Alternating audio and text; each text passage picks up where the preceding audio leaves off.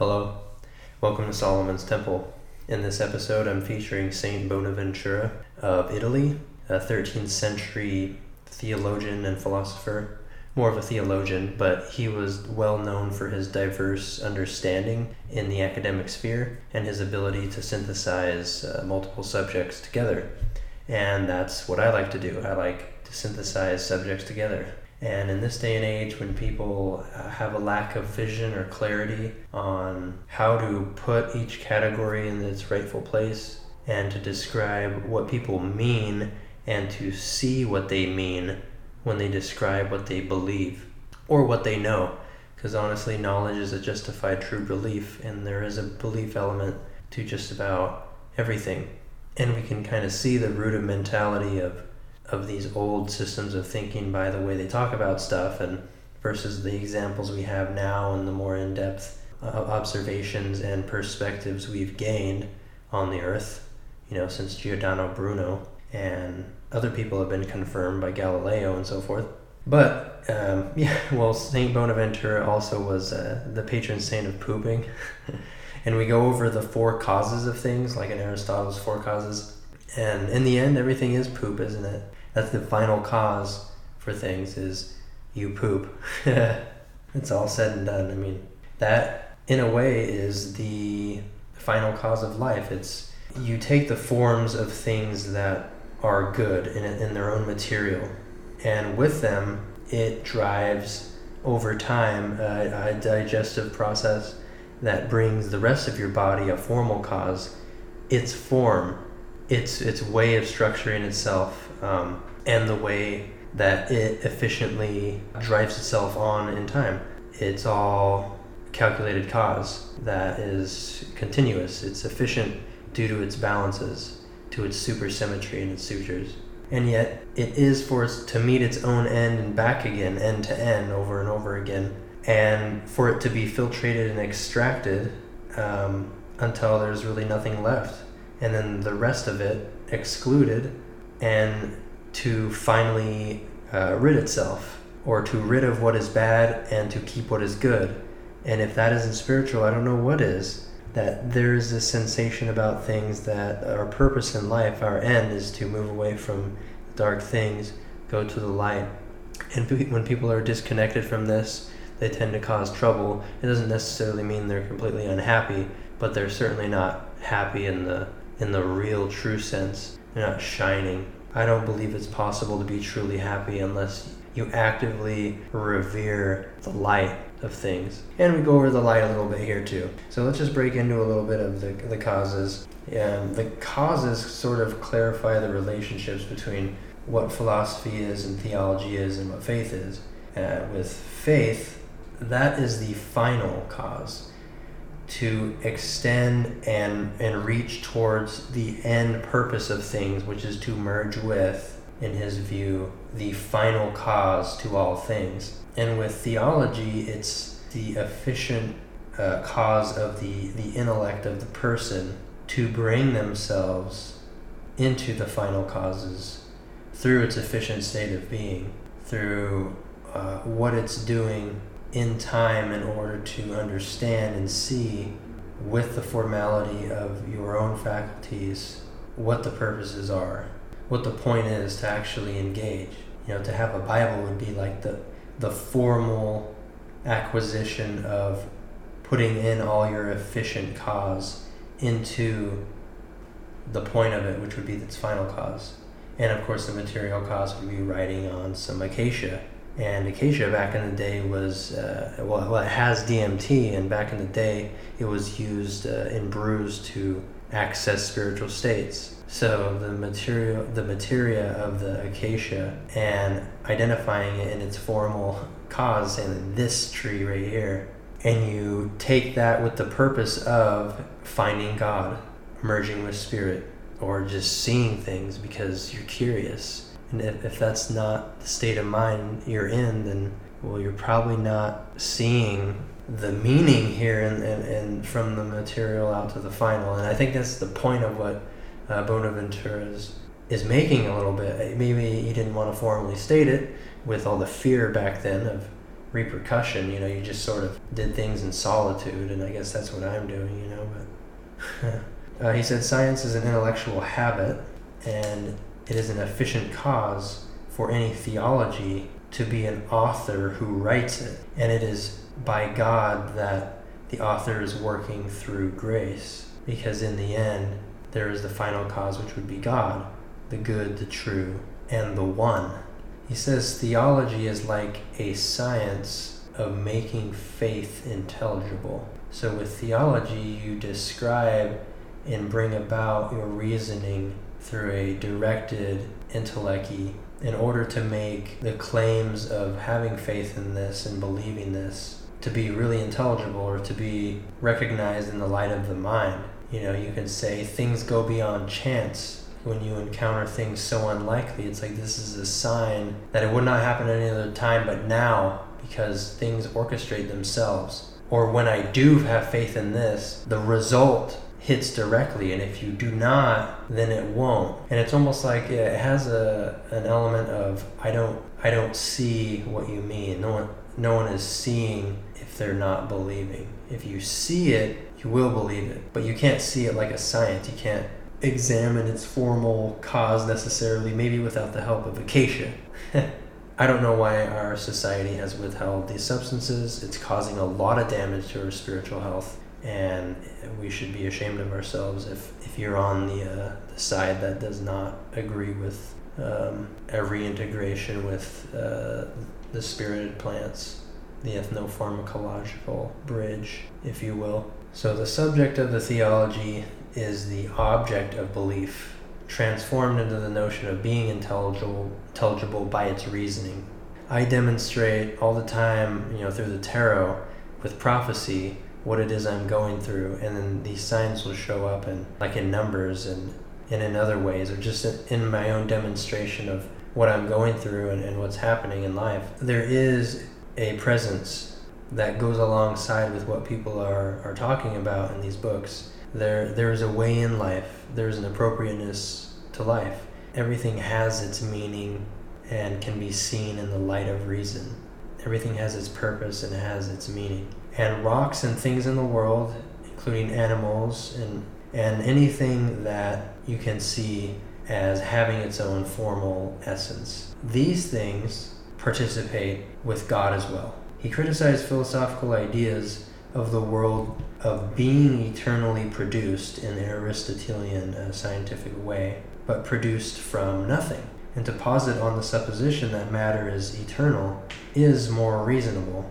But how do you produce it from nothing? Well, he says that it must be that the everything, the being of everything, requires for it to be in light of being produced not from nothing but from God. And Aristotle did say himself, there is an unmoved mover in the beginning. Things cannot move of themselves, so what was the first cause? An unmoved mover was his conclusion. Well, if there's an unmoved mover, it requires some sort of source, maybe beyond all material. And if something comes out of being, there must be a being outside of being that cycles back into being. So maybe it just always is, or there's something that has always been in order for it to be. Even if material things do go out, there's just something that is always there. And to think about this, I just can't think about this. I mean, oh my God, this is just the weirdest subject in the world to think about eternity. So odd. And I believe everyone can who has a remotely attached brainstem can think about that. Like, what the hell is eternity? So there must be some sort of being after non-being if it in fact comes from nothing. So that nothing is eternal. The world as a created thing has being after non-being. And if something always has been, then it would mean that the only eternal thing would be the necessary presence of God, whatever that is. And Bonaventura says matter was created, and I don't know how that is, but that's just what they thought, I guess. But in a state where it had a tendency and capacity to admit among many forms. And though it had none of its own in its own right, the potential required external forces of divine agency to produce them, properties related to all matter of being and light. And Plato had a sense where there's a chaotic primordial state of matter where a present cosmic order was able to emerge out of its full extent of its potential.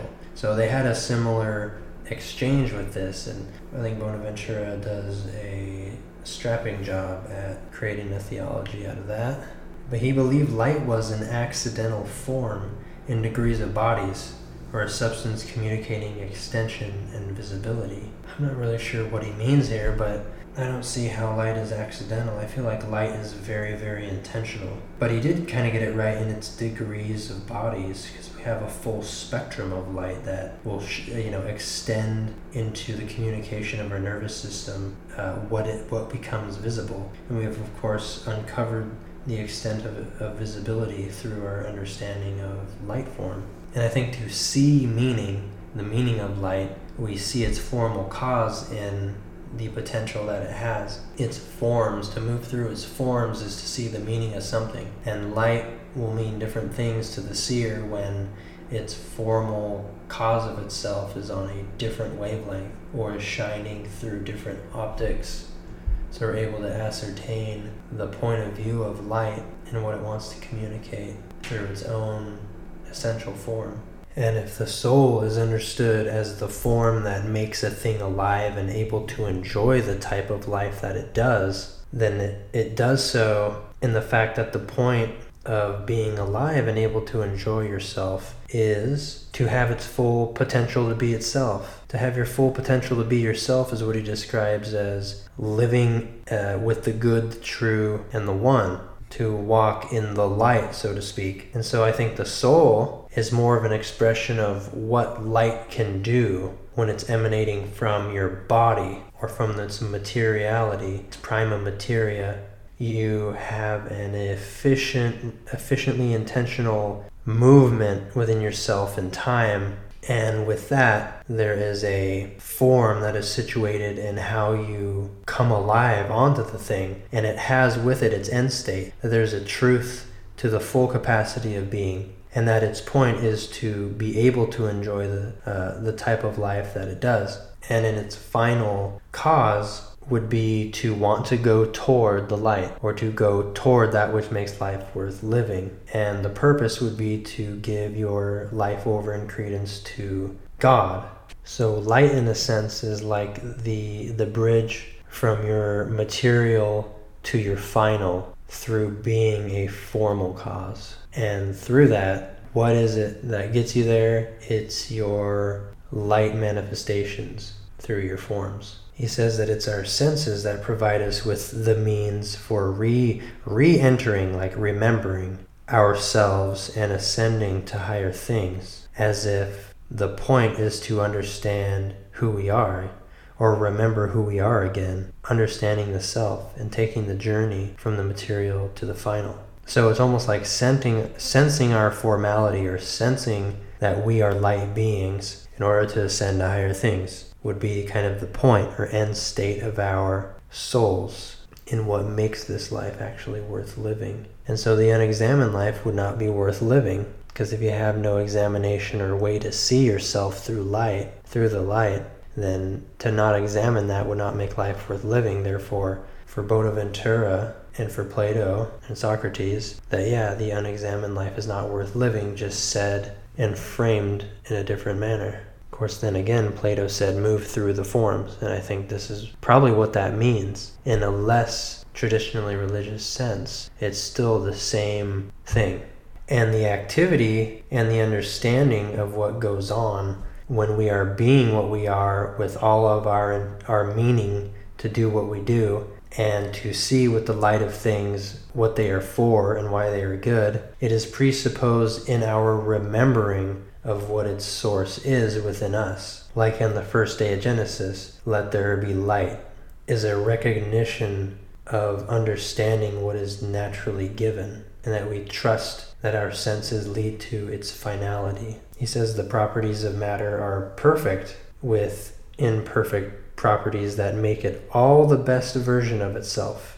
like a paradox. How could it be the best version of itself if it's imperfect? Well, maybe there's no, like St. Anselm, there's no greater being than God. Well, sure there is, because aren't there terrible things that happen here? Well, would you know what something good was without something being bad? So how do you know that's not organized perfectly? How do you know the imperfection of things isn't what actually makes things perfect? Because how would you know perfection without things not being perfect? So in this way, with all the imperfections, that all creatures are vestiges of the potential of God. And among the potential, there is an actual and complete being. How can we be aware of being defective at all without some awareness without defect? If there wasn't something already without defectiveness, looking at the fact that there is defectiveness. There's this transcendental epiphenomenal flow of a presence of being a vestige of God, even though you're clearly imperfect and your potential will never be reached. You will only reach toward it, that we're all reaching towards these things. And above and beyond our light body, there is an unchangeable light, in that whoever knows the truth knows the light. O eternal truth and true love and love eternity, you are my God, to you I sigh, both night and day. Very beautiful. I dig that. So within us, we reach towards the light, and we act with potency.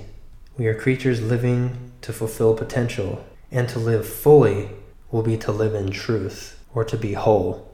And that's wonderful. And of course, I don't know what he thinks about ascending forever into like this place in the sky, or that typical idea, but in my view, it's eternity would be, like he said, this underneath final form that after when all being is done, there returns being again. And there's this unmoved mover, that being can always exist even beyond being. But the point would be for our souls to understand the eternal beyond nature of ourselves, or that we are always beyond ourselves. What we really are. They're working through us. There's reaching to a point where when we go there, we exist eternally, even though we have this nature that we're in, this physical nature. The nature of things is that there's a time and essence and materiality that is causing us, and it's mortal. But the final essence of all things that we participate in, and with purpose, is that we can never essentially really die, and that what we're reaching towards is eternal, that it's working through us. And so in that way, that's why people put so much importance to dwelling in the kingdom, is dwelling in a space of more eternal qualities. And it should be that we go towards, because it's the glue of all light. And to be a light being is to lead a purposeful life towards something that really is good and true and one and whole. Philosophy itself is, the main point of it is to die well. And what better to die well than to understand the eternity that exists all around? What would it matter really if I knew intuitively how eternal this actually is, and this whole experience actually is? And how much it puts matter into perspective, and why that doesn't matter so much. Well, anyways, I'm going to let you go on that note. And I'll see you next time on the 100th episode. Woo! Centennial! What is even 100 in the whole eternity of things, Like, that doesn't really matter anyway. But it is cool. It is 100, so, alright.